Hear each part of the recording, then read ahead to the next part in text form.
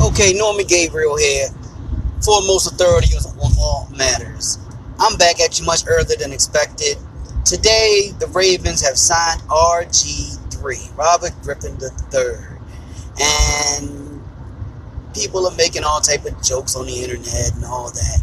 Now, I truly believe he'll probably be cut in training camp, and they'll give him a chance. I mean, if he's healthy and he can be a good backup coming for a trick player too, I guess it's all good. I mean, what do we have as far as second tier quarterback anyway? We have the guy we're getting of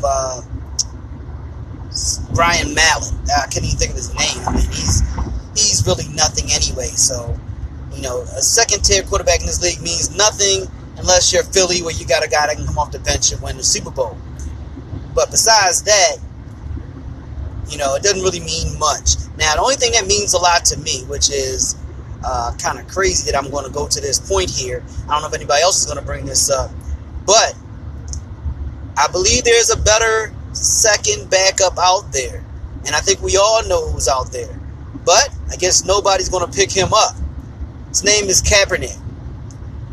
Now, my thing is, if you had Kaepernick, you got a valuable quarterback who can come in and play to the level of your first-string quarterback, or very close to. Big arm, just like Flacco. He can move a lot better than Flacco. I'd still take Flacco over him in a heartbeat because I like pocket quarterbacks. But obviously, the politics are getting in the way that we're picking up what most would consider to be trash/garbage. So, we're picking up RG3. I wouldn't put a whole lot of stock into it. I don't think it means a lot. We can cut him at any time. Obviously, it's going to be a minimal deal. Something we can just get rid of or cut him at the preseason. Haven't seen any terms or details of the deal, but I just know that's the only thing that makes sense. This is a guy who's been often injured, has been very ineffective in playing, and didn't even play last season. No one picked him up. He was not good enough to be on anyone's roster, or no one deemed him as good enough to be on anybody's roster.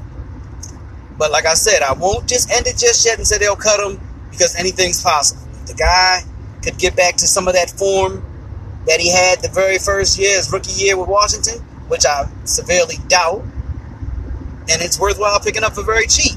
I mean, he can come in and run a couple trick plays, and then on top of that, Flacco has been kind of ailing a bit since his knee injury 2 years ago, and then his back injury, his disc injury in his back last year.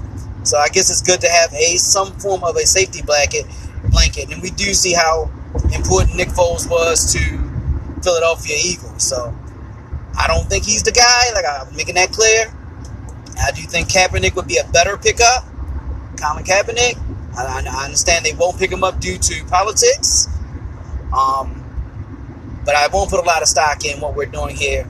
And I don't think this is like a plan. Like, wow, we got the guy we're looking for to back up Flacco. I think it's just a cheap, let's take a look at him.